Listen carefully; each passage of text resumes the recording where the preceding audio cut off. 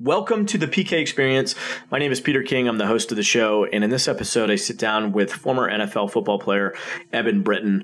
Eben played for the Jacksonville Jaguars for, I believe it was 6 seasons, if I'm not mistaken. But I was interested in speaking to him because in some respects, the NFL really is just a laboratory for pain. I mean, these guys wake up every day smashing into each other on a daily basis, year in, year out. And, the question is, well, how do you deal with that pain? And you have a tremendous amount of stress to perform at an elite level for an extended period of time. And of course, you're trying to sustain that for as long as you can. But so these guys, unlike other professions, because pain is really a part of their day-to-day life, it's a very interesting laboratory for how do you mitigate that pain? How do you deal with that pain? And so I came across Eben in the Netflix documentary called Take Your Pills. And Eben was talking about how he used various opioids, which is either a synthetic or a natural substance that you can take to help relieve pain and actually makes you feel really good. And how many other NFL players did that as well, and as well as some other substances like Adderall and things like that to help him focus. And so anyway, I sat down with him and asked him about that. We also got into his NFL career and how he got into the NFL and the type of pressure that he faced. But I will say this: we didn't dive as deeply into the epidemic that I believe opioids really are. I mean, I'm kind of new to this whole topic as well. I did post something on my Facebook page the other day, and I got a ton of people that responded, both publicly and privately. I spoke to people who they were addicted to opioids and now they're off. I've spoken to people who are still addicted to opioids.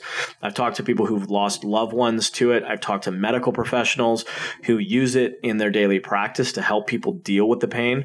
I've talked to people who are huge proponents of cannabis or marijuana, of which Eben is one. And so it is a much, much bigger deal than I was really frankly fully aware of, and I'm sort of kind of getting up to speed on that. But anyway, we get into that in this interview. I'm going to be following up on this just because I think it's such an important thing that I'm now discovering has really, it's my understanding that's, at epidemic levels as far as the addiction goes, because people, they deal with the severe pain and then they're prescribed opioids. And then the next thing you know, they're addicted to it because it makes you feel so good. So heroin, for example, is obviously an illegal opioid, but is an opioid nonetheless, where basically it masks the pain to your brain. It masks the signal to your brain that you should be feeling pain and replaces it with a tremendously good feeling. So I am not a doctor. That is probably the worst definition of what an opioid is, but it's a simplified overview. That's kind of all you really need to know if you don't know anything about it. So with that, I'm going to dive into the interview. Take a listen. Let me know what your thoughts are. And if you have any experience in whatever capacity with pain management from a medical standpoint, or because you've actually used opioids and have experience with it, or know other people that have, or God forbid you've had somebody that you've lost because they were addicted to it, I'd love to hear from you because I do, again, think it's a very important topic. But I'm going to leave it at that, and let's go ahead and dive into the interview. Thanks again for listening. This is the PK Experience. Eben Britton, thank you for joining us on the call today. I appreciate you taking some time and talking about this issue. We were just chatting pre-recording here, just how complex and tragic and interesting and dynamic this entire conversation is around the use of opioids and all the different perspectives on it. So thank you again for taking some time today to chat about this. It certainly is an important issue. Absolutely, Peter. Thanks for having me. Yeah. So I learned about you watching the Netflix documentary called Take Your Pills, where you basically sort of explain your experience with the various drugs that you used in the NFL. But before I kind of get into that, what I typically like to find out just a little bit of backstory in who you are, where you came from, what was it like gearing up to play in the NFL. I mean, I have so many different angles of interest in chatting with you today, but give us a little bit of backstory. For sure. Well, I was born in New York City. I lived there until I was 10. sometime in my childhood, I was at my grandparents' house in Connecticut, and I saw on the local news they had some clips from Jets and Giants training camp. And I don't know, it sparked this passion, this vision of, I don't really know what those guys are doing, but I want to do that. I want to be a gladiator. Felt this calling to, the warrior way of life. And really, that's very much, football was just the thing that sort of embodied that for me. But so my mom would never let me play. She was always worried I'd get hurt. Looking back, thank God she didn't. Until my freshman year of high school, my mom had moved my brother and I out to California, another sort of destiny, little quirk. God knows if I would have played football had I stayed in Brooklyn through my teenage years. But we moved out to LA. I went to a high school, John Burroughs High School in Burbank, California, where, they had a really solid football program. And going into my freshman year of high school, I had my dad help me convince my mom to let me play football. And, I went out for it. Of course, I wanted to be a quarterback because that was where all the glory was. And, as far as I could tell, that was the position, that was where I was meant to be. Soon thereafter, coaches, because of my size and my athletic ability, coaches were like, hey man, if you switch gears and start working on offensive and defensive line, you could have a really significant future in this game.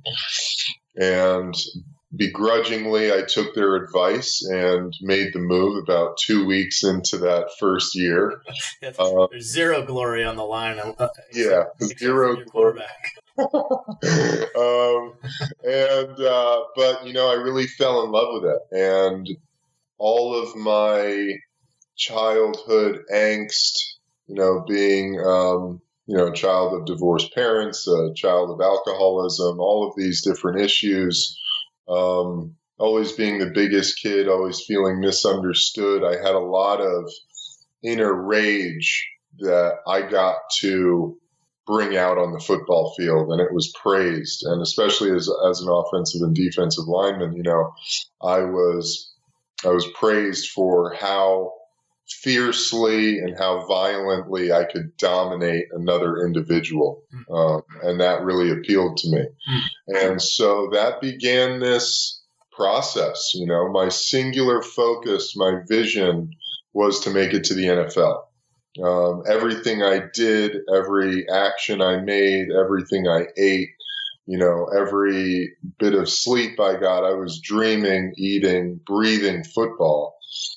From extra workouts, my mom had got me a trainer on the side where, after all the football workouts, I'd go a couple days a week and I'd have, 2-hour training sessions that were, everything from strength, weightlifting to sprinting and conditioning drills, footwork drills on the field. My mom was also at the time really starting her own path into yoga. We have a deep discipline of yoga in our family.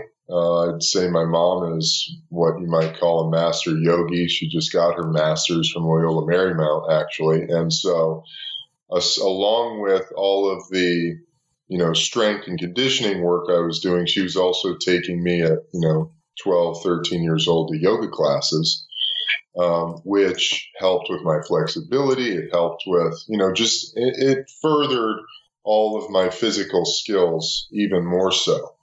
And so that was my constant, everything I did was about playing football, being the best I could possibly be, dominating people on the field, dominating my workouts, sprinting, watching film, just really soaking in every aspect of the game. somewhere towards after my sophomore year, I was on varsity. I started getting scholarship offers from just about every school in the country, Division I schools in the country, all the Pac-10, Oklahoma, Tennessee, LSU, all those schools. So it was really beginning to materialize, this dream, this vision I had. And so I went to University of Arizona. I chose there because they had a great creative writing program, one of the best in the country, best in the world creative writing programs. They were one of the only schools that offered me that had a creative writing program. I chose Arizona for a handful of reasons. I love the desert. There's something that really called to me about the desert. Tucson was a great college town. The creative writing program, as soon as I found that out, it was sort of a done deal. And a new coach, Mike Stoops, he had just gotten there, and Arizona had not been to a bowl game in about 10 years. And I really felt like I could be a part of the building blocks to bring Arizona back to a bowl game, get Arizona back into a winning state of mind. And we did that by the time I left there, which I'm very proud of. There, it continued. My vision, my quest continued. It was more hard work in the weight room, more hard work on the football field, watching more film, developing my instincts and my technique as an offensive lineman through film study and, just watching every NFL game I possibly could and studying the offensive linemen, how they moved, how they played, the mindset of a football player. And I really, going back to that warrior spirit, the discipline of football really cultivated that and continued to. I could bring that aspect of myself into the game, and there was a place for it. There I had, again, just like in high school where I had this great group of people around me who were very encouraging, very supportive, gave me sort of planted the seed of you could have a long career in this game if you work hard and, you switch positions. At Arizona, it was much more the same. I had great people around me who were, very encouraging. They said, Eb, you keep working. You're going to be the guy that's drafted, in the first couple of rounds. Going to the NFL, you're going to have a great opportunity there. You went to Arizona, though, as a lineman, correct? Yes. Okay. Yes, offensive lineman. Okay, and stayed on the line? Yep. I played offensive tackle my whole career there. Right tackle my first 3 years, and then 1 year at left tackle. Okay. And, again, I had great coaches, great strength coach. I was very well prepared. And then, that time came. I was a redshirt junior. I had a great season. I had a great career at Arizona. I was very high on a lot of mock draft boards. And I felt I was ready to go. And so I went ahead and entered the NFL draft in 2009. I had 1 year of eligibility left at Arizona, which I, skipped, and I went and I got drafted in the second round, 39th overall by the Jacksonville Jaguars. What was that like when you found out that you got drafted?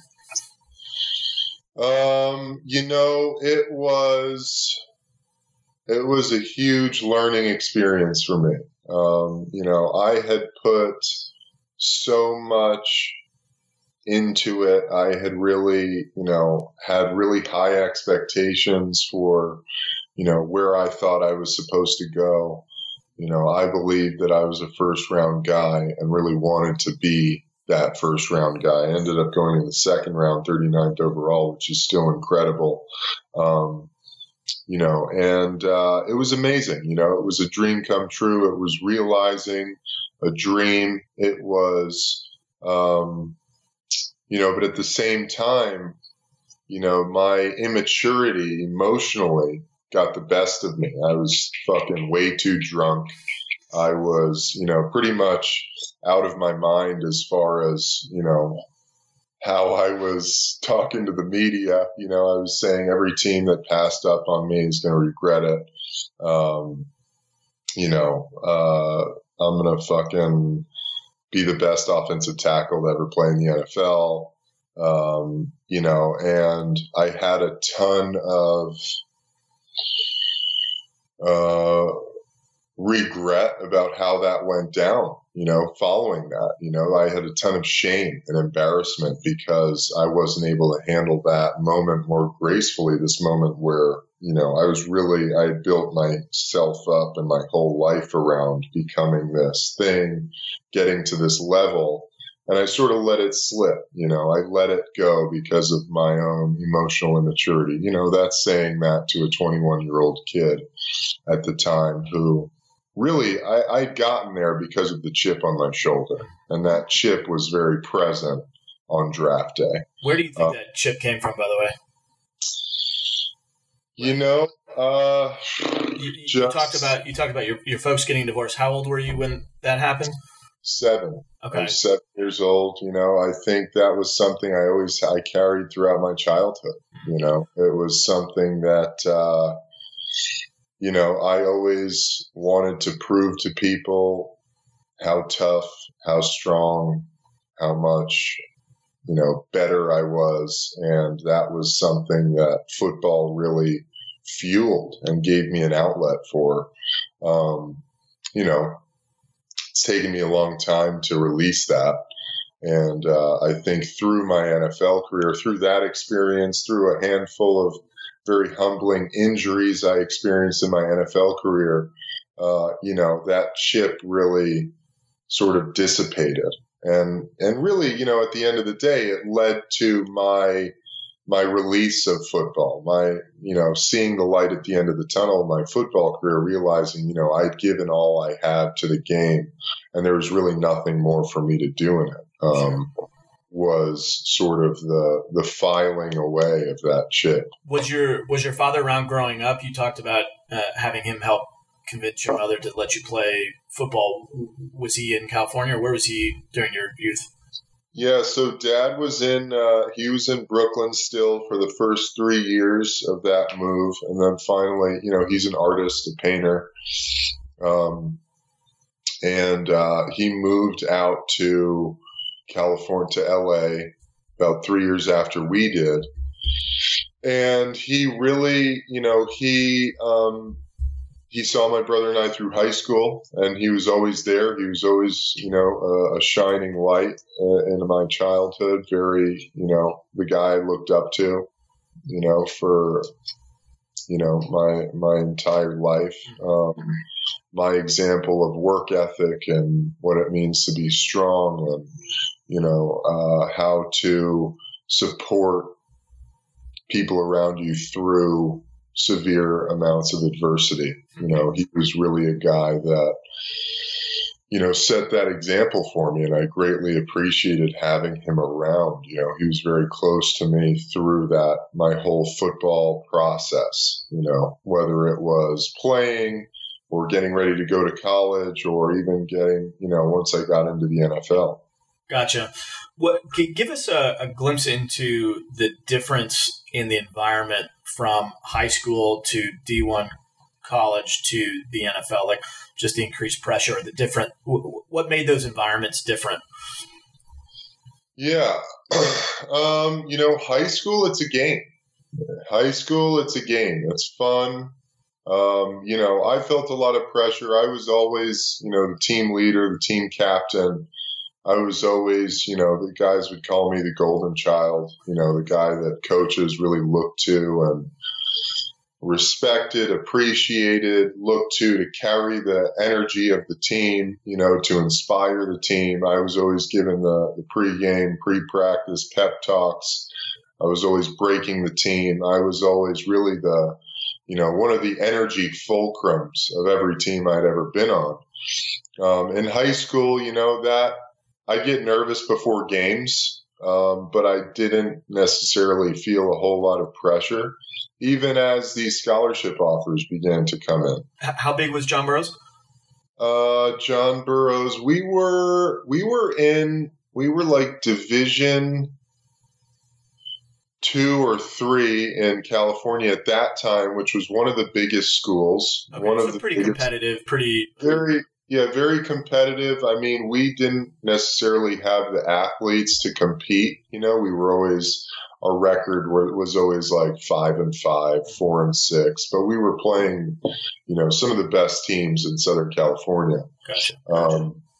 Our league was incredibly tough. We had like Hart and Valencia and Canyon High School. These schools are putting out, perennial, 5, 6, 10, Division I athletes every year. Meanwhile, I was the only guy going to a Division I school out of Berkeley. Gotcha. Maybe even the only guy getting a football scholarship. Okay. So going into Arizona then, like what dynamic shifted in terms of your environment and the pressure and I've always heard, the D1 schools as an athlete, they pretty much own you 24/7. Yes. You might have liked that just having already been, football, but yeah, it's it becomes you. This becomes your entire life. Like I mean, 7. I think my true freshman year, our weightlifting workout started at 6 a.m. And you're going. You've got you've got school and you've got football, and really it's football and then school. Right. Every bit of your physical energy is dedicated to practice and producing on the football field, meetings, film, and then you're going to your classes, and you're doing everything you can. The life of the student athlete is sort of it's an interesting one, and this idea of paying college players, I think, is becoming so relevant because people are starting to see, the demand on these young people's time and energy, and the amount that they're being exploited. These universities, the product they're putting out, yeah. I mean, these universities are making millions and millions, if not billions, of dollars on these sporting events, and these players are getting, their tuition is being paid, but it's not nearly enough, for the amount of work and energy that's being put into it for the players. I frequently didn't have enough money to eat. The stipend was rarely enough to get me through the month. Able to pay, rent and get groceries and, feed myself. And from there, it's, you've got nothing left. But the stress level begins to amp up. Still, I was in the flow. I was a warrior. I was, still embracing the game. I was very lucky not to get injured. I mean, getting injured takes it to a whole other level of stress and anxiety as an athlete, first of all. But as a Division I athlete, I was lucky. I didn't have many significant injuries through college. And so I was very much willing to be a cog in the wheel, cog in the machine, and carry the torch and be the guy, be the team leader, do all of that. But they own you, for 4 years. It's just school and football, and, it's continued. Football is very, everything about it is about breaking down the individual. It's very militaristic in the psychological approach that they have. It's all about the team. Who are you really to have any feelings or opinions about what else happens outside of that? How dare you ever do anything to,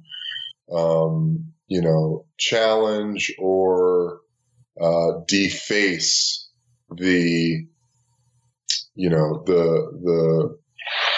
fabric of the team, of the organization, whatever that might be. Did that ever come into play for you?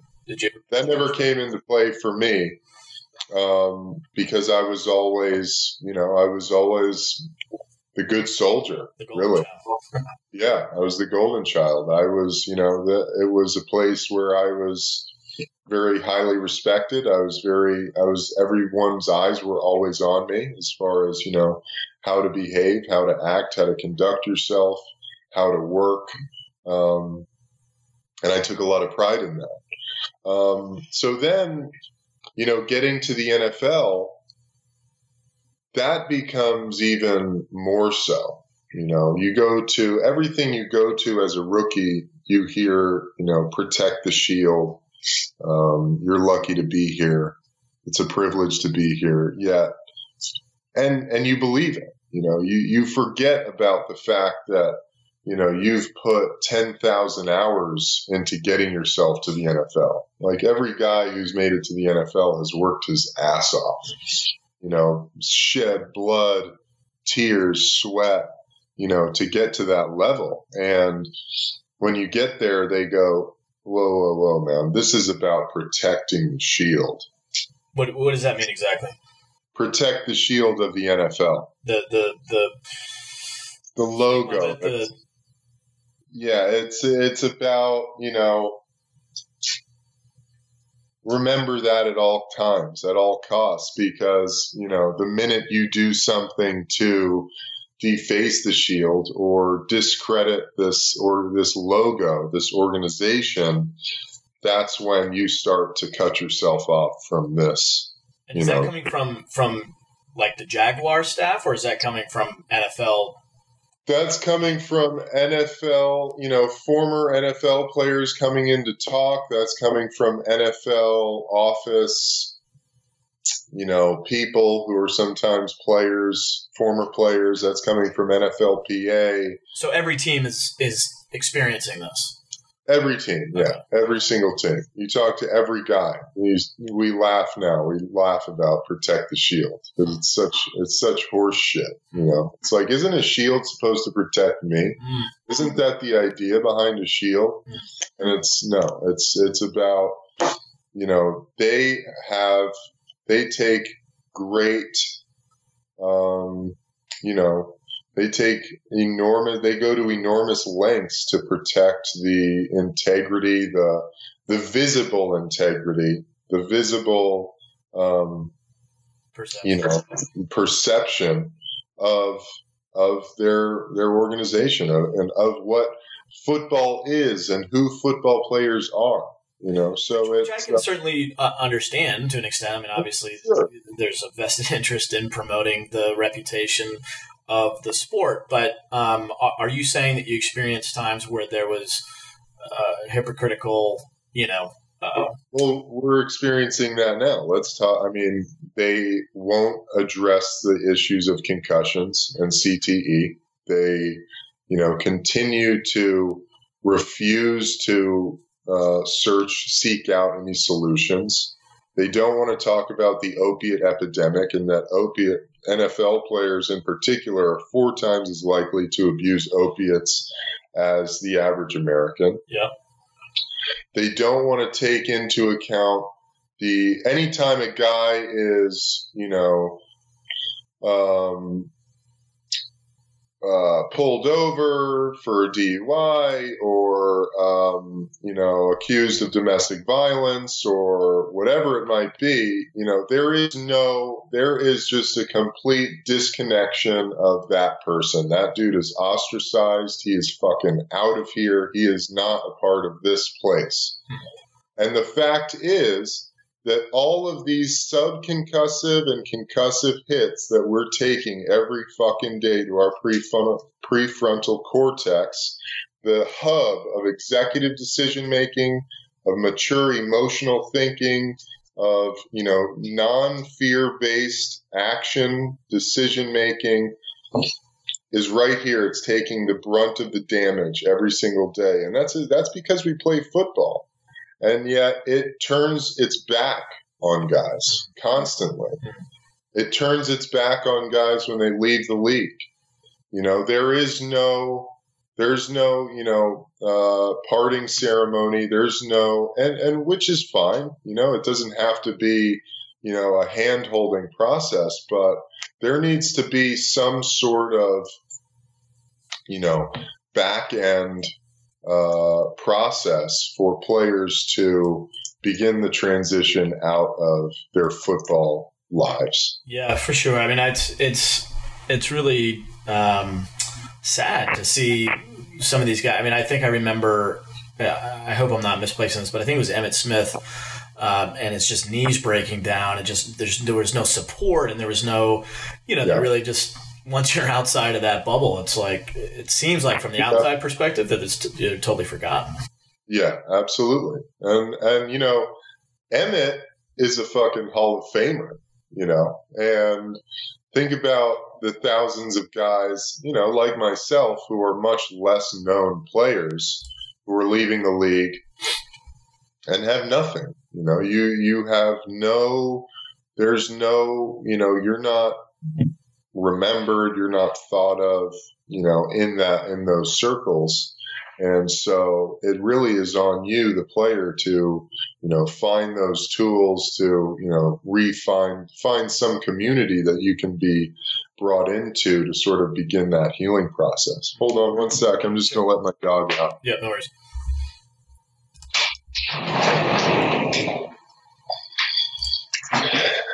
Yeah. Yeah, man. Yeah. So you're in the NFL. From the Netflix documentary, it said that your first year and your wife was saying, she was talking about how that I wish we could go back to that rookie year. Everything was perfect. You were healthy, you were kicking ass. Yeah. But walk us through what happened when you got injured. Yeah. Well, I think I should preface by saying that, in college and high school first, there were no pills. If I was really sore, maybe I would take an Advil here and there. Even in college, same thing. Occasionally. But when I got to the NFL, I remember before our first preseason game, one of the veterans came up to me and we're getting ready. Still, I'm not taking any pills. My body hurts, but I'm pretty used to it. And every guy's body hurts. And it's before my first preseason game. We're playing the Miami Dolphins. And one of the vets comes up to me. He's like, "You get your Toradol shot yet?" And I was like, "Toradol? What's that?" He's like, "T-Train. You get your T-Train?" And I'm like, "No, dude, I haven't gotten my T-Train yet." He's like, "Come on, come with me."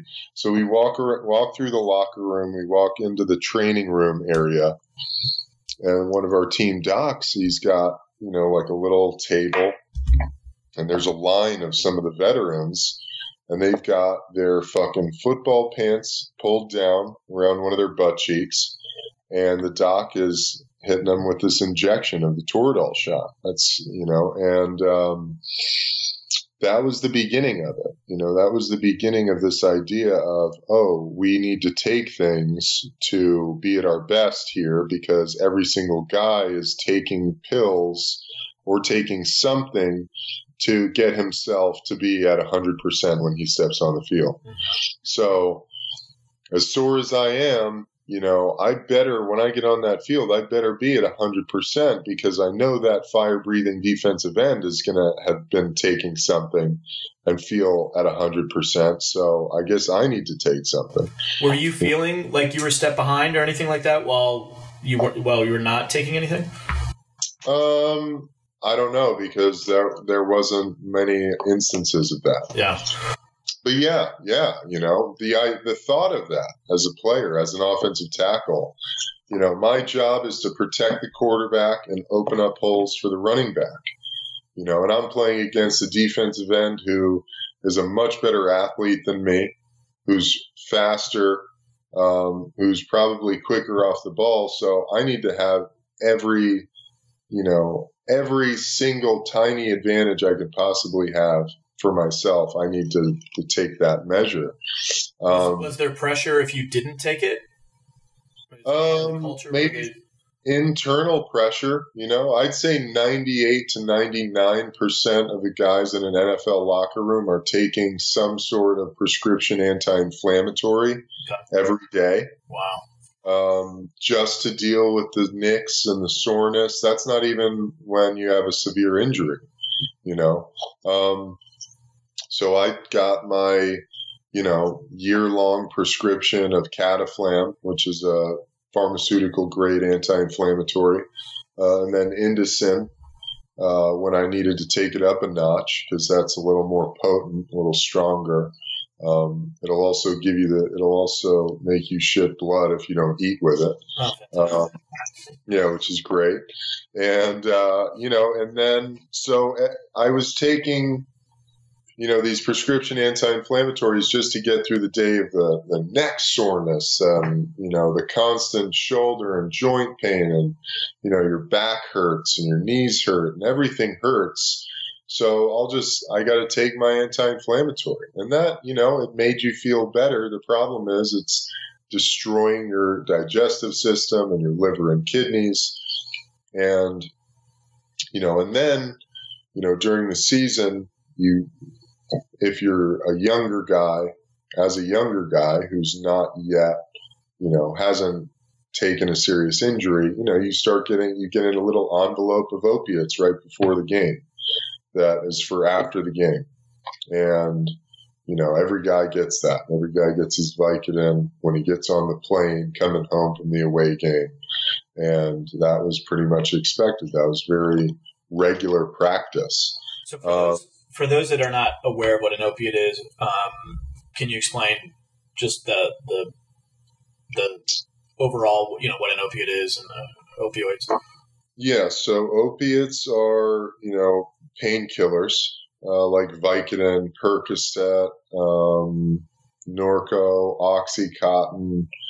These are all opiates, and basically opiates go into your cerebral cortex, is where your opiate receptors are, and it goes there and it blocks the pain from coming into your brain. The pain messages get blocked from going into your brain. For me, they never really did anything to ease my pain. They really made my body feel more uncomfortable. They put me on like an emotional hair trigger. So my rage and anger was very much on the surface. I had this uncontrollable irritability, and then when I started dealing with more severe injuries, my first really severe injury was my shoulder injury. I dislocated my shoulder twice against the Chiefs, and I was done for the year. Had to have shoulder surgery. I got put on opiates, and, I was waking up at 2, 3 o'clock in the morning with withdrawal symptoms after just taking these things for 3 days, prescribed dosages. Wow. That's a knifing sensation in the gut, cold sweats, chills, just severe discomfort throughout the body. And, I'd be up from 2 o'clock in the morning on, with this shoulder injury, my arm in a sling, just sitting up in this recliner in my living room in Florida and, totally alone.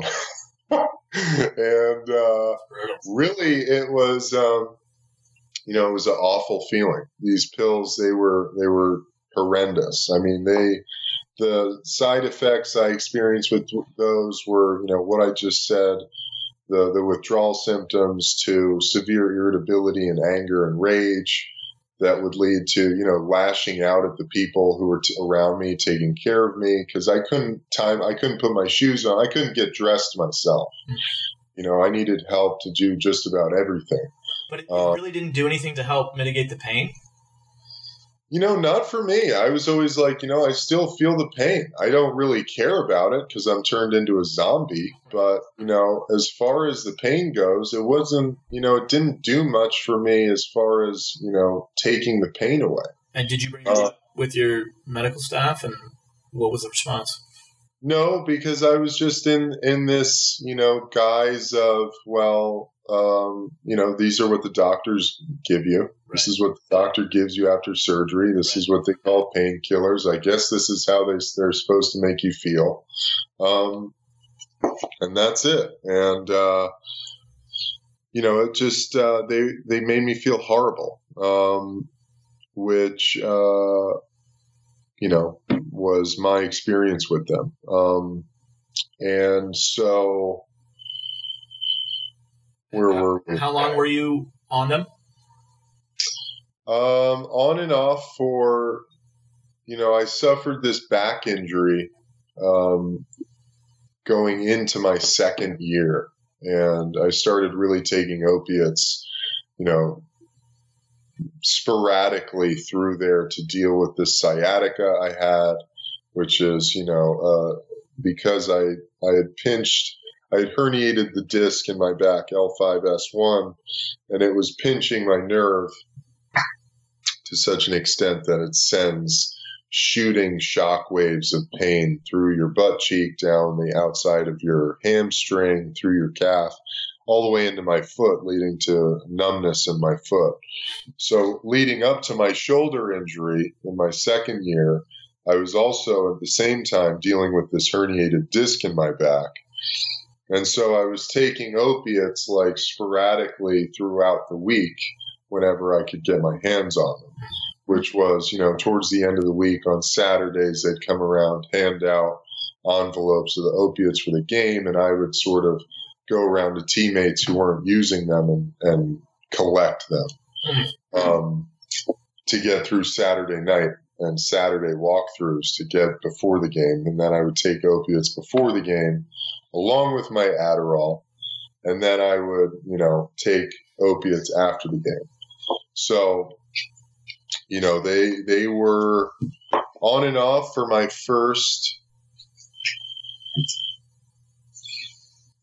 3 seasons, 3.5 seasons, until basically I had one too many experiences where I was like, this shit, the emotional way these make me feel, my interactions with family members got to the point where I was like, this is not me. This is not who I am. This like explosive anger I have, like, I don't even know where this is coming from. I'd be watching myself screaming at somebody, my brother, for instance, over the smallest thing. And I'd be going, wow, this is these pills. This is what's happening, And is your family picking up on that too? Are they saying this is what's happened, Evan? Is this just... I think they were all just sort of, in shock with the whole thing, and at the same time, you're the big star athlete, you're in the limelight. And so there was very much of, people were constantly getting out of the way. People were constantly, giving me my space. And I don't think anyone was really aware. I think that, sure, if people, were conscious enough of what I was going through in my own process, with these injuries and the pills, they might have said something like that or thought something like that. But, I don't think anybody really knew the extent of what I was going through. Mm-hmm. And really we could get to this later, but cannabis really became my primary source of pain management through my football career. When, I started to realize, like, oh, I can smoke a little weed, and man, it helps me sleep. It really helps ease the pain in my body. It eases the psychological stress and anxiety I'm dealing with. That same year, dealing with the back injury leading up to my first shoulder injury, my where I needed surgery, that's when I started taking Adderall. And what Take Your Pills really highlighted for me, it brought me back to, was, the opiates made me feel so terrible that it was like, I just need to get away from these things, and cannabis really helped get me out of that. But Adderall, combining the fact that I believe it helped get me out of the pain psychologically, it took me out of this pain that I was in. It helped sort of energize my body, but it also, from all the subconcussive hits, all the damage I was doing, playing offensive line, playing football, my cognitive function had gotten to such a steep decline. I was constantly in a fog. I was constantly depressed. I was feeling very low emotionally, psychologically. I was in a very dark place, and Adderall really helped lift me out of that for a time. It helped me focus in meetings. It helped me sort of re-engage with my family, with my friends. And then it helped me deal with the pain. It took me out of the pain. So Adderall really became that drug of choice for me through football, and Take Your Pills really reminded me of that experience that I had, because the opiates were so, I knew intuitively, I was like, this shit is not working. The negative side effects of these pills, it's not working for me. It doesn't do anything for me. I need to stay away from these. And so Adderall really assumed this role of the thing that I leaned so heavily on to get me through the day-to-day process of being in the NFL. Mm-hmm. So I think it was at one point in the documentary Take Your Pills, your wife was like, wow, this is great. He comes home, he takes out the trash, he gets things done. It's like, it almost in the beginning part of the documentary, it makes a very compelling case to take Adderall. It sounds like, wow, you can get focused, you can get stuff done. What was some of the negative side effects to you taking Adderall? So, it became, I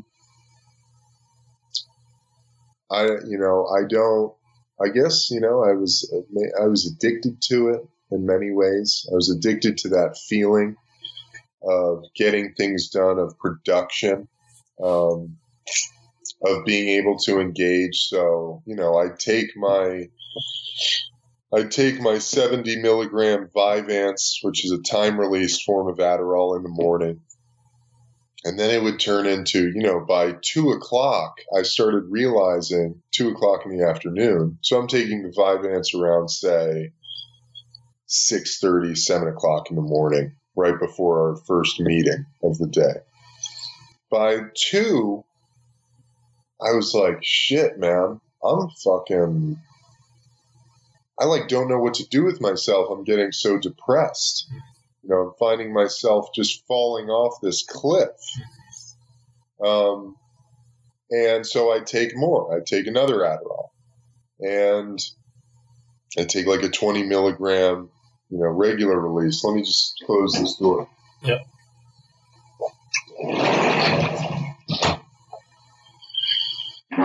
So then I'd take more, and then I'd find myself, towards the later end of the day, by the time, and that second Adderall didn't really help get me out of that emotional cliff drop.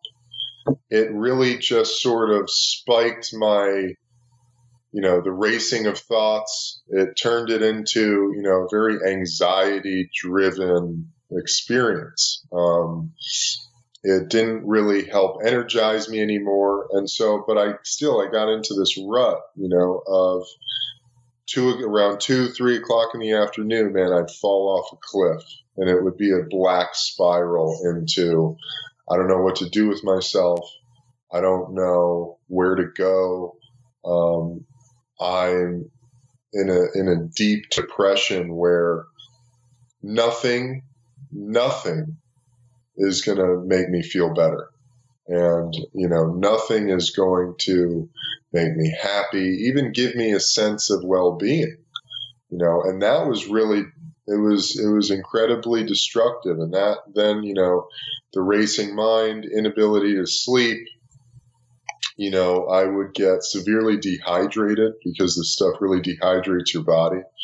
I would have to start, drinking alcohol to bring myself down. I would, start consuming enormous amounts of cannabis to help try to, reverse the effects, to counter the effects of the Adderall.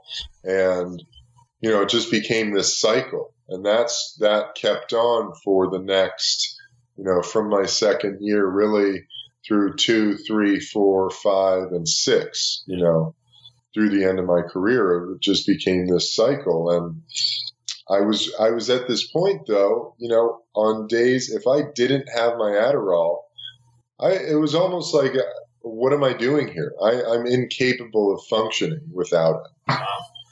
Yeah, I would consider that to be a negative side effect. Yeah. I mean, how pervasive would you say Adderall and or opiates in the NFL? Is it an epidemic? Is it at crisis level?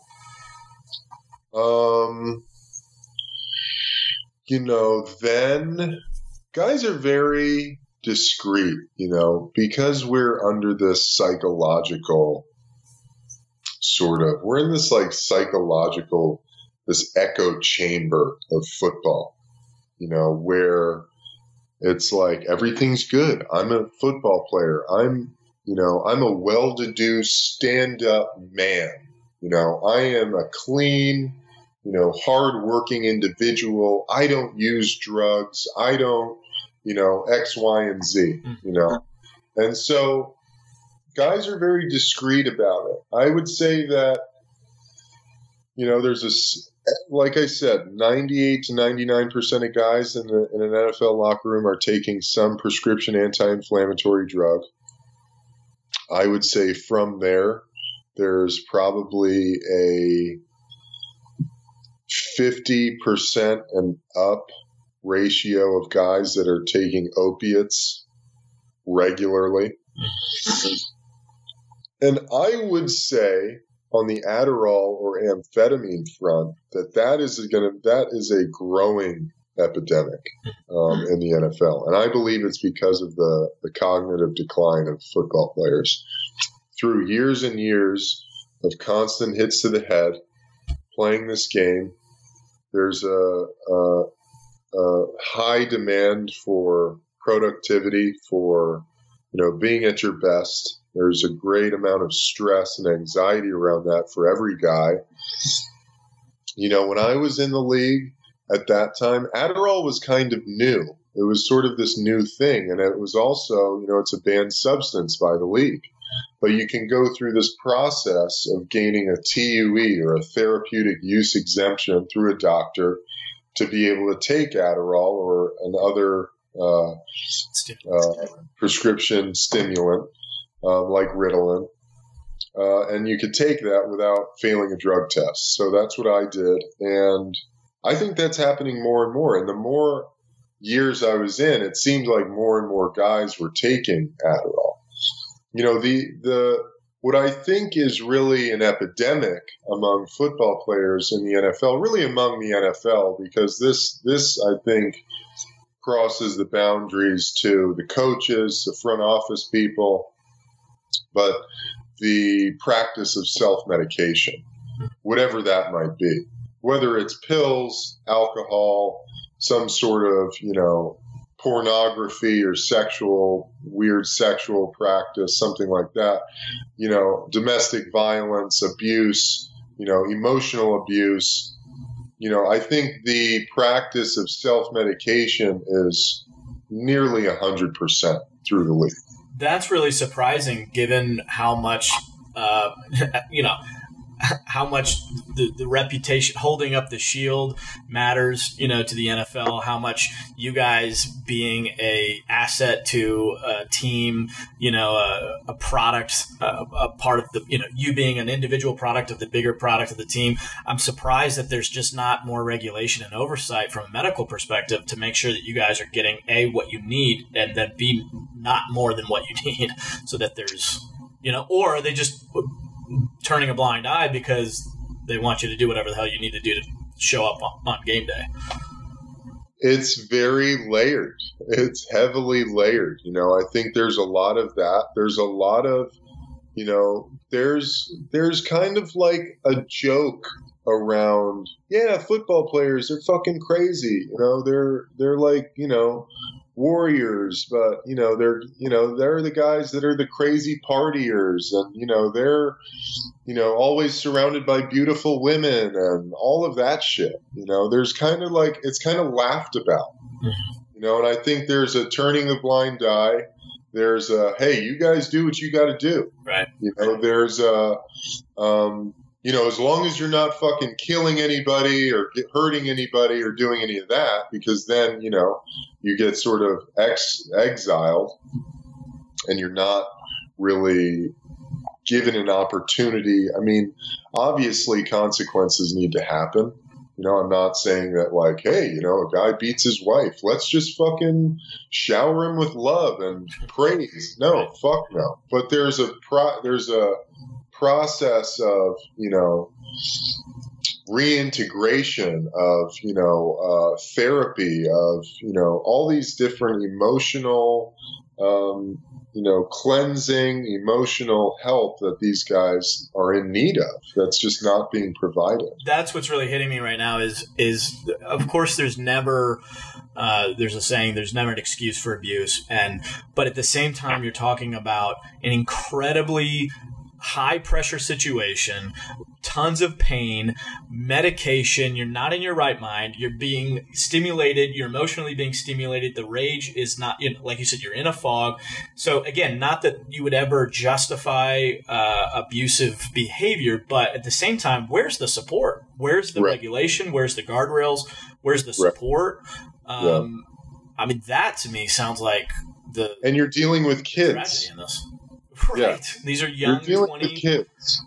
Even though these guys, so they get into their 30s, some of the oldest guys on a football team, maybe you'll have a 37, 38-year-old on your team. That's just about the oldest a football player is. And that's rare. Right. That might be a long-time veteran quarterback or a kicker, that's like very rare. But the truth is you're emotionally stunted back to when you were like 16, 17.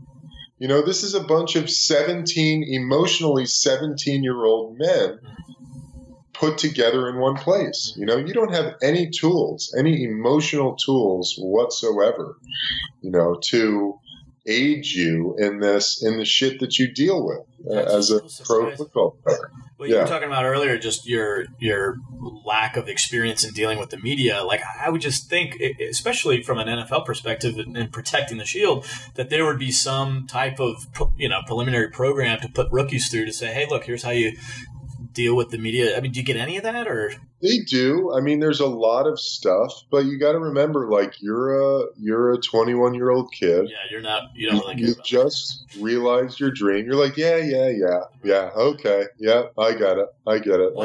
What would it take to get through then?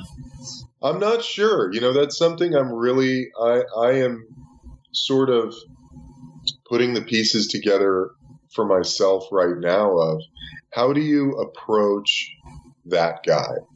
How do I approach my 21-year-old self? And, I think that a lot of what I heard, I did take, I wasn't necessarily ready to incorporate it into my life at the time. But, a lot of things that I heard, a lot of the things that I, the teaching, the things that people told me, this isn't going to last forever. All of that, you take slices of it, you take particles of those comments that people make to you throughout that time. But like, how do you really make an impact on a guy? And for me, one way might be that, it's so ego driven. Football and your football experience, especially as a pro football player, as one of the athletes, it's so ego driven. So it's very difficult to sort of, make an impression.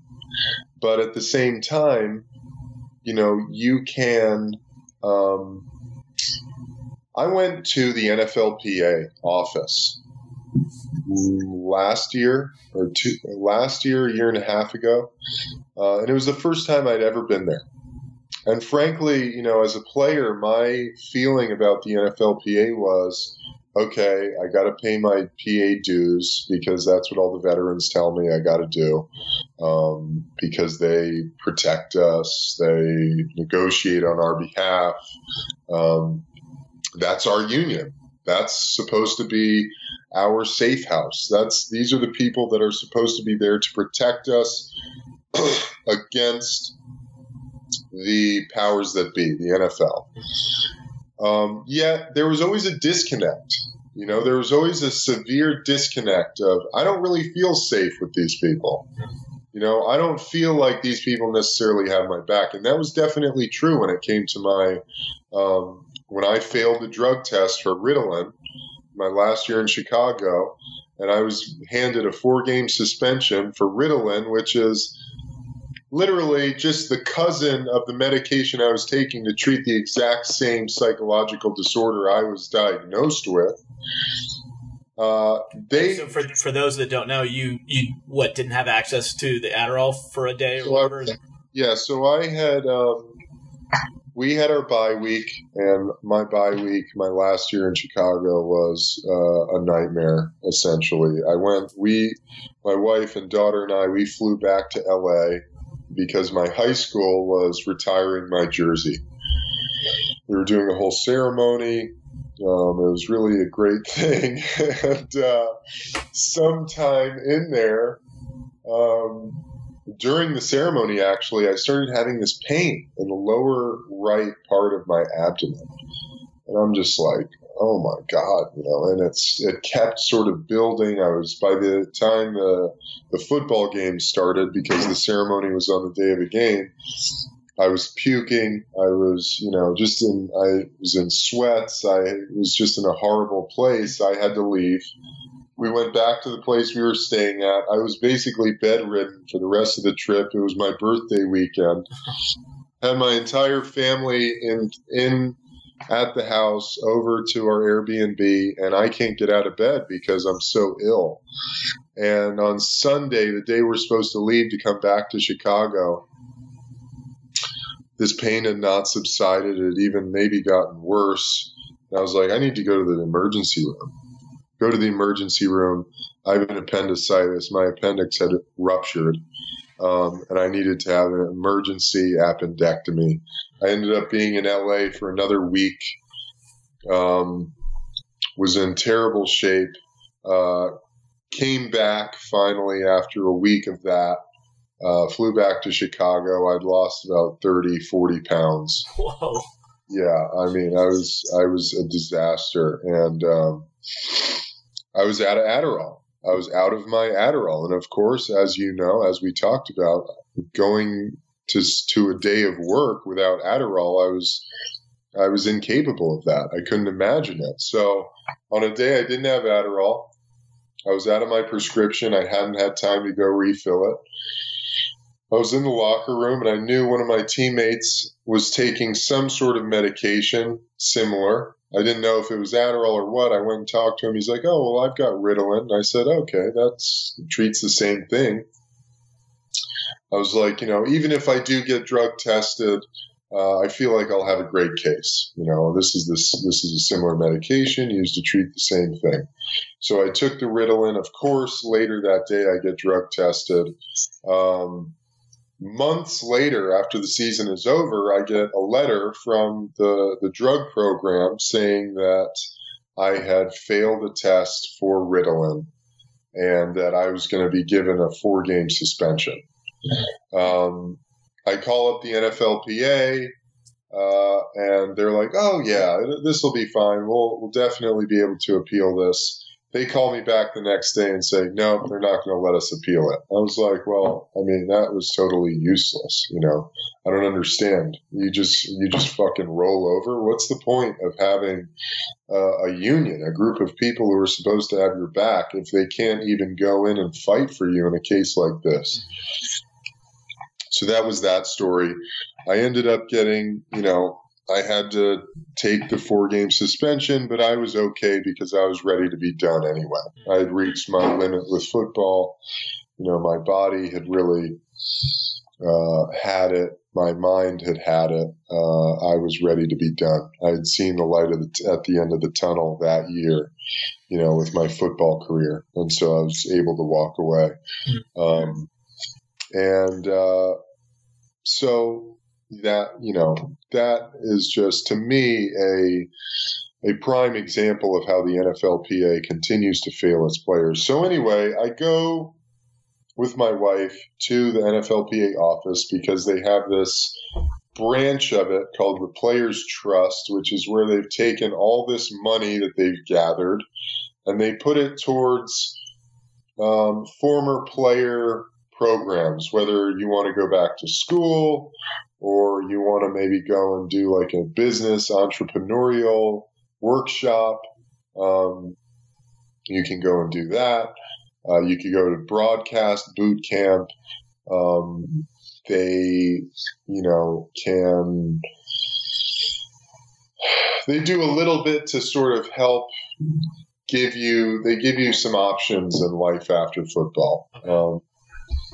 There isn't much of this, emotional support that we're talking about here still, which is one of the issues I have with it. For sure. I actually, in talking to my audience and some of the people that responded to my questions on social media, the overwhelming pattern that I saw was that the people that had either been hooked on opioids themselves or know of somebody that had or were looking at it from a medical perspective, all of them talked about the psychological component being, obviously the void where an addiction then starts to fill. That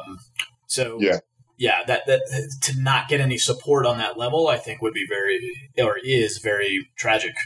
There's a huge void there. Absolutely. And the whole time we're at this office in D.C., Washington, D.C., they flew us out. They put us up in a nice hotel room. You walk into the building and you're taken on this tour around, and there's a very defensive atmosphere of the people working there. Everything is, hey man, we always say this is your building. We just work here. And I'm like, I don't feel that way at all. I feel like people that are working there are saying this to you? Yes. They're saying, hey, they're even on the other side of the curtain, sort of saying like, yes. Oh, interesting. Yes. It's funded by the NFL. It's funded by the league. Frankly, in the last collective bargaining agreement, the NFLPA, our union got steamrolled in negotiations. I mean, the one thing that we didn't give up, thank God, which God knows when this will come, but the 2 extra games that the NFL wants players to play to go to 18-game schedule, which it would just be absurd. It's already too many games. But so we're taking this tour and everything is very defensive. And I've gone through this. I'm going through an appeal of my line of duty benefit, which is a post-career disability benefit that I can get from the league, which I was denied my first time, even though I had a severe back injury that you could say was, physically altering to the point that it was career ending. And so I'm appealing that. And the information I got through that with the guy who's the liaison for that program to help you from the NFLPA, I got incorrect information. I got information that was not fully accurate to the point that it inhibited my process of getting this thing done. And it's like, you have to ask yourself why. And then sitting in front of this guy months later, he's defensive about it. The guy from the Players Trust? Yeah, the guy who was the liaison for this line of duty program. Okay. He was very defensive, and my wife, being the pit bull that she is there asking everybody all the questions that they don't want to answer. None of these people were interested in having the wives, just asking all the shit that the players don't, because as players we're kind of like, oh, well, that's the way it is. Mm-hmm. We just have to function within those boundaries. But meanwhile, the wives are like, no, bullshit. What's this? How do you do this? How do you access this? why wasn't my husband given this information, X, Y, and Z? So having my wife there, and there were some other wives there, it made them incredibly uncomfortable. Good. But I say all this to get to the fact that we get up to this marketing floor, the marketing department of the NFLPA, and they're taking us around. We're like, isn't this great? This is where we negotiate the Madden deal, for the video game, and all the merchandise that you guys are on. And we go into this room, and there's just like jerseys and bobbleheads and sweaters and video games and gummy bears and fucking, soda cans. And I'm just like looking at it all.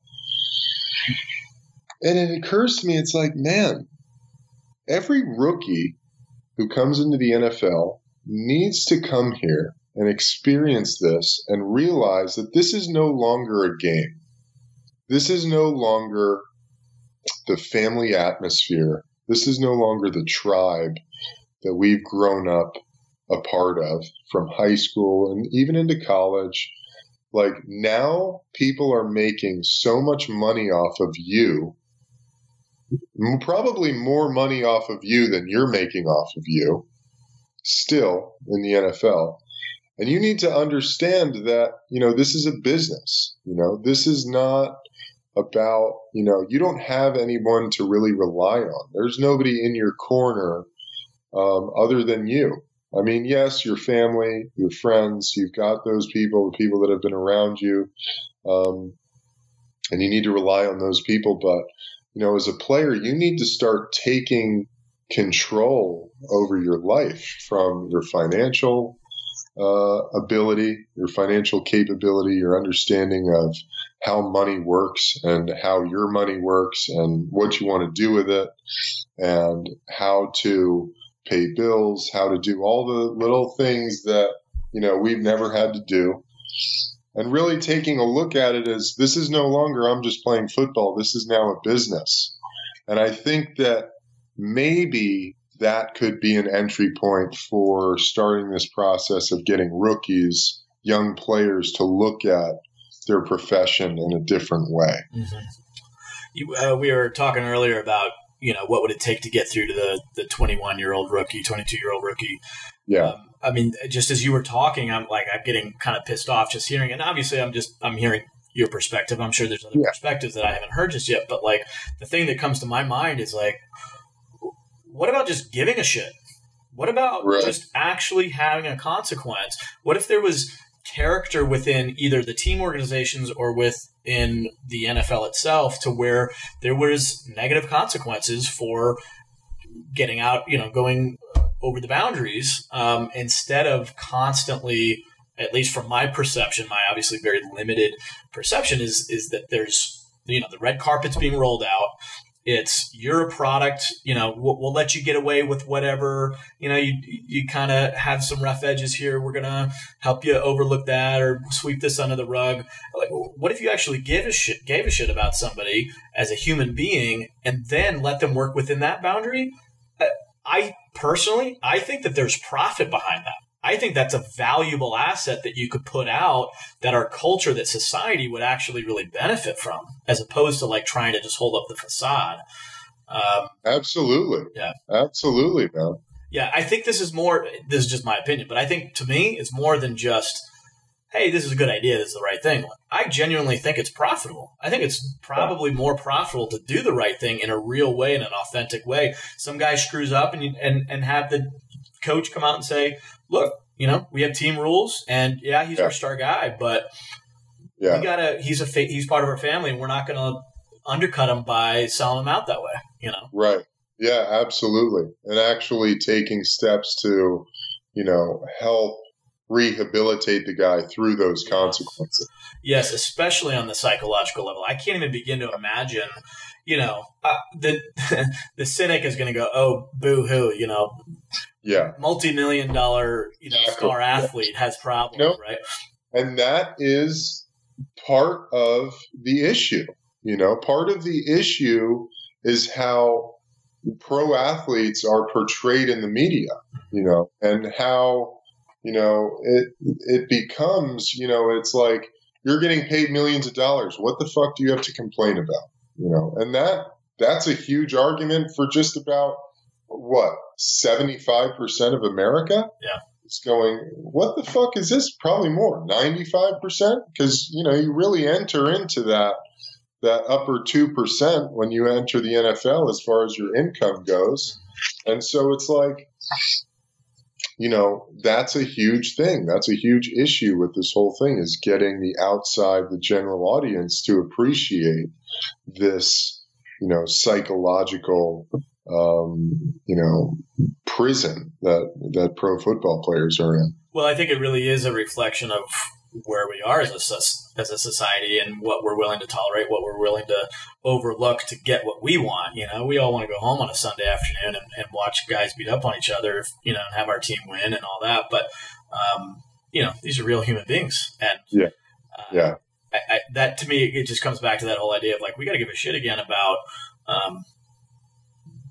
the character and the values. Like what is the real product that's being put out there? Is it entertainment? Sure. Of course it's entertaining, but there's a real opportunity here to provide some real clarity in human achievement and human, I don't know what the word I'm looking for is, but just, demonstration and manifestation of some principles that I think could serve our society. I mean, I know I'm getting off on absolutely track, no. I think you're right on. I think you're pinging on something that is, we're at sort of a crux, a spiritual crux as a society in our development. That to me is kind of what the bigger picture I was trying to tap into, and I think your story is just a microcosm of sort of what's happening across the board in obviously many different ways. But yeah, you're right. I think there is sort of a spiritual void in a lot of our culture right now. I think. I've talked to many people that feel that same way too, but a lot of that does come to that psychological component, people helping people through that. I had another call with an author who talked about stress, and, PTS. Had another special forces guy dealing with PTS. Yeah. I mean, and there's just not that psychological component, in any type of trauma. Yes. So. Yeah. Well, I don't know if it's an American thing or what, but, my buddy Nate, because I have a podcast, Mindful Warrior podcast, and my co-host is this guy, Nate Jackson, who played 6 years in the NFL as well. He's written a couple books, but, we really call it the football industrial complex. It's this inability to share emotions, to share feelings, because it's stigmatized. So like, you're weak, we can't be anything but fine and good and, at our best. And, that doesn't get us anywhere. No, it doesn't. It doesn't get us to the next level if we're just constantly telling everybody, we're good, I'm good, it's all good, because it's not. It's really not. And that's not. Yeah, you're tapping into something else that's really core for me as well, and which is really the masculine experience. It's part of the reason why I was asking you about your father and what kind of role he played in your upbringing. But you're right. What the result is what you're saying earlier is it leads to a ton of isolation, a ton of inauthentic. What's the word? Imposter syndrome, where people are putting on a front, but in the late hours of the evening, it's isolation. They're alone. Yep. This is specifically with men, is at least what I have come across often. No doubt. Yeah. No fucking doubt, man. We got to get back to that sort of tribe, where the council fire, where that's one of the things I'm a proponent of, is just getting back together to local band of brothers where you guys, like, what's going on in your world? What are you dealing with? Like, and let's just be raw. Let's put the shit out there. And if you have to, fall apart, we're going to pick you back up, kick you in the ass where you need it. It's been a huge part of my healing process, man. Do you have something like that then? And yeah, I have a men's group meeting that I go to twice a week. And, it's all that, it's just airing our shit out, talking about what we're going through emotionally, the fucking trauma, emotional, physical trauma we've experienced through our our lives as kids, that, and putting these pieces together. And it's like, it's the most beautiful experience, yeah, and finding that balance, because, being a man is not just about being strong and, the hunter, and not about, how many chicks you can fucking be with, or whatever your bar of masculinity is. It's really about, your being a spiritual anchor. Yep. And, holding some of those feminine qualities and being able to voice your feelings and what you're going through, and share that shit, share the struggles that you've been through, because then it's like everyone opens up. We all open up to each other when you hear another man say, I've been through this, I've, to watch another man break down in tears and allow himself to be emotional. Like, it's an incredible thing. And I totally agree with you. Yeah, it really is. I define, the ideal masculine as somebody with backbone and heart, and then the wisdom to know when to use them. And and often in our culture right now, we have men that are just all backbone, and they're not willing to open up and be emotional or be vulnerable. Or you have the flip side of that, which I have experienced a lot of, which is it's all heart, but there's no structure behind it. There's no strength.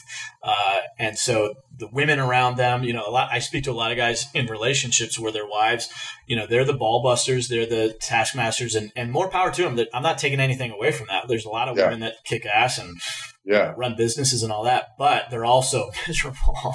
They're also going, I don't feel like a woman. I have a man that's constantly placating me. So there's that dynamic too. And both of them need the support of the other, the backbone and the heart, and then the intelligence and the wisdom. Though, here's where I need to step up. Here's where I need to open up and be a little more empathetic or compassionate or whatever. I feel that, man. Yep. It's really important. That's where we're going, or at least where we need to go. Yeah, absolutely. There's a great, I think he calls himself an economic historian. His name is, I think it's Niall Ferguson. I think he's British, or I don't know. He's got a funny accent. Sorry. Yeah. Wherever you're from, but he talks about the cycle of empires, like the Roman Empire or whatever, and how they start out with abundance, and then it moves into apathy, and then it moves into corruption, and then it moves into bondage, and then it moves into spiritual awakening. And I feel like, as a culture, America is really in that, it feels like we've been in that apathetic and now starting to get corrupt, which, if you follow that cycle, what comes next is bondage. Like, well, let's not do that. Yeah. We need a spiritual awakening to go, we don't have to go there. We can disrupt that. But I definitely feel that spiritual void too. Yeah, absolutely.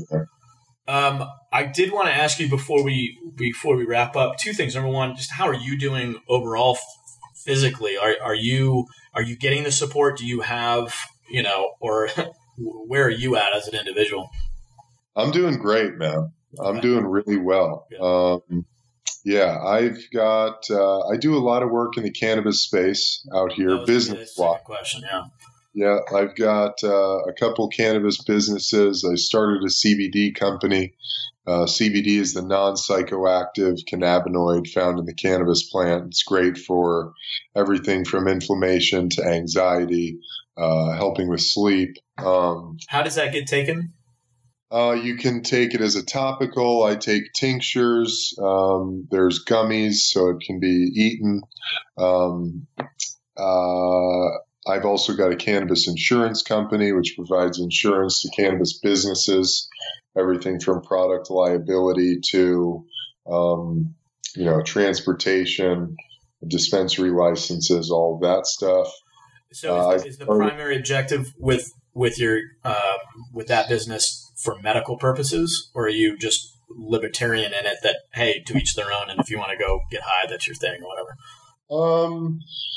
For me, it's very nuanced. I don't really believe, I think that the recreational aspect of cannabis is sort of a marketing thing that people don't, even people who are using it recreationally are actually getting medicinal benefit from it, whether it's stress relief or, even people who party and smoke weed. It's like, well, I'm sure you drink, you have a few less drinks of alcohol because of your cannabis use, which is helping your liver and kidneys and your whole digestive system and your mind. And I think that will switch. I think that cannabis is too powerful of a medicine to be sort of used in a recreational way. I think that it leads people back to themselves in a way that, many other plant medicines do. Maybe not as intensely as, say, psilocybin or ayahuasca might, but at the same time, it will lead you to a spiritual path, to a spiritual awakening. And it's something that I'm very passionate about. I've gotten on this. I do a lot of speaking in the cannabis versus opiates versus pills realm. And I've seen the amount of lives that the cannabis plant has positively benefited, from military veterans to, children with severe seizure disorders, to guys like myself, pro football players, the neuroprotective qualities. Our federal government has a patent on cannabinoids as a neuroprotectant and an antioxidant. So that means, they've actually seen through science, it's patent 6,630,507. You could look it up on the internet. They've found through scientific research that cannabinoids actually help the brain heal following trauma and actually help to protect it from further damage. So not just provide relief, but actual healing as well. Yes. Okay. Yes. Wow.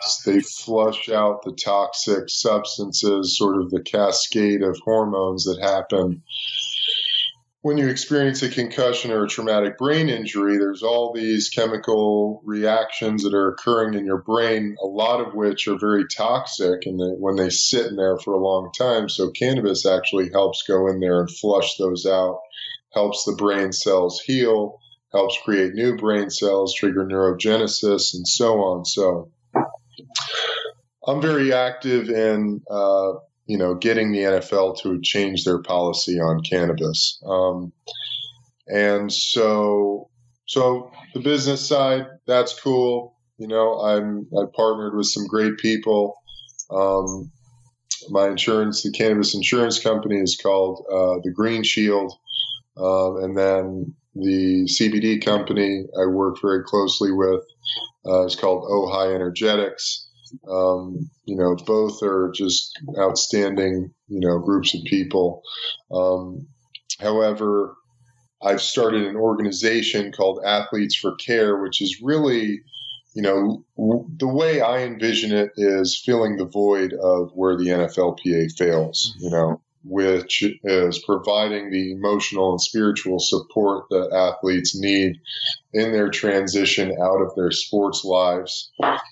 It really stemmed out of cannabis advocacy. There was a group of us that all came together and had this similar sort of narrative with cannabis and how it had a positive effect on our athletic careers as well as our lives after, and helping us get out of, to reestablish ourselves in our life after sports. If I could just ask you really quickly, the mental image that I think probably a lot of people have is a bunch of football players sitting around smoking dope.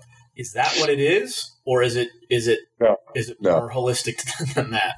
No, it's much more holistic than that. So it starts out of cannabis advocacy and education to,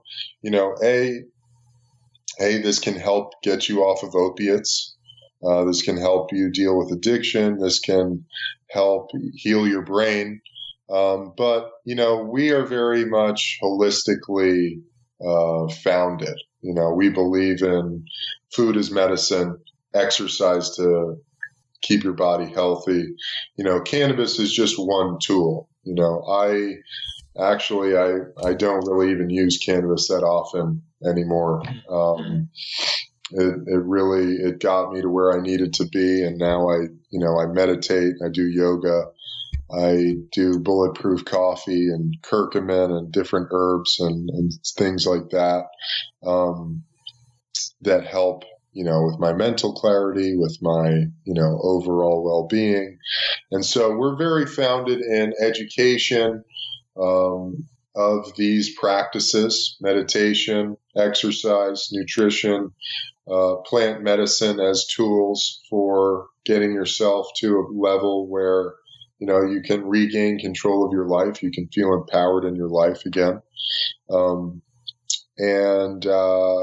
We do offer some entrepreneurial program support, some financial support, investment support.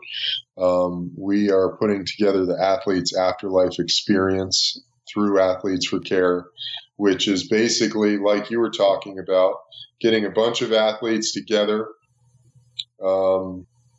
and going and doing a mountain hike camping trip, going out to Mount Bierstadt in Colorado and doing a 2-day mountain hike with a camping night in the middle where, we all just get around the bonfire and share the stories, share the struggles that we're dealing with, the emotions that you feel, what your life has been like in and out of football or sports, because we've got NHL guys, NFL, we've got some NBA players, we've got Olympians, we've got UFC guys. So it's across the board, athletes deal with these types of issues.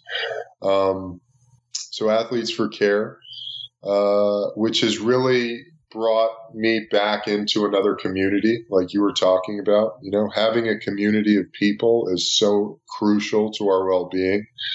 I just read this book, Tribe, by Sebastian Junger. I'm sure you've read it, or if not, definitely I recommend it. It's, it just brought this whole idea of having a community, into scientific terms, of how crucial that is for human well-being. And then I've got my podcast, Mindful Warrior Podcast, where we bring on former athletes, we bring on scientists, researchers. We brought on, last week, we had a woman who advocates for cannabis for postpartum depression in mothers, and helping to deal with that. We've had psychics and shamans. So we're really about, bringing into awareness, especially of athletes, guys like ourselves, these holistic healing practices, this other way of being, thinking outside of the box, because we're not just, we've found that, especially in football, maybe this happens in other sports, but because of the nature of it, you get so entrenched in I'm a football player warrior that it's difficult to see yourself as a human being outside of that. And so our podcast is really about, bringing this out, like, hey, man, we're creative thinkers. We are artists and musicians and yogis and fucking, everything in between. We're business minds, we're entrepreneurs. We can do anything. And, the tools that got us to the NFL are also tools that can help us succeed in life.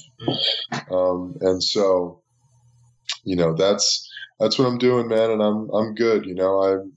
I'm soaking in this aspect of, what life is all about, who Eben is outside of being an athlete.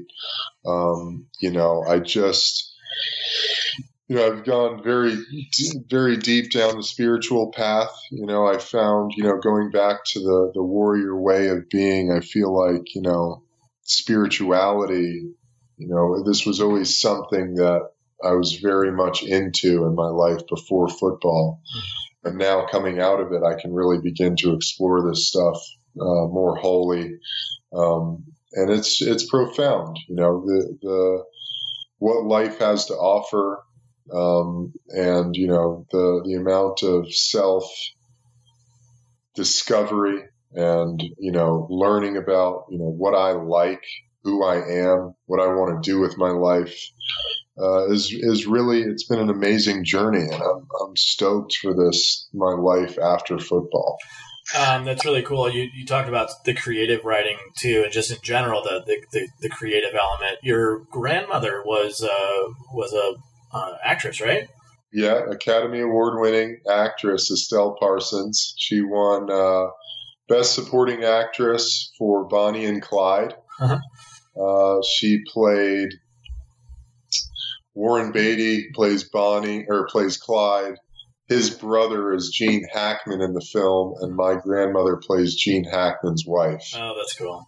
Yeah, and she won Best Supporting Actress. Yeah, and that was sort of part of my lineage. With my dad, he was also, both my parents are great athletes. My dad was a Division I basketball player, turned artist, turned painter, and art and sports, art and athletics have always been. I was very blessed to have sort of these two, the yin and yang of my life, having that masculine and then having that feminine. And with football, it really plunged me into the masculine.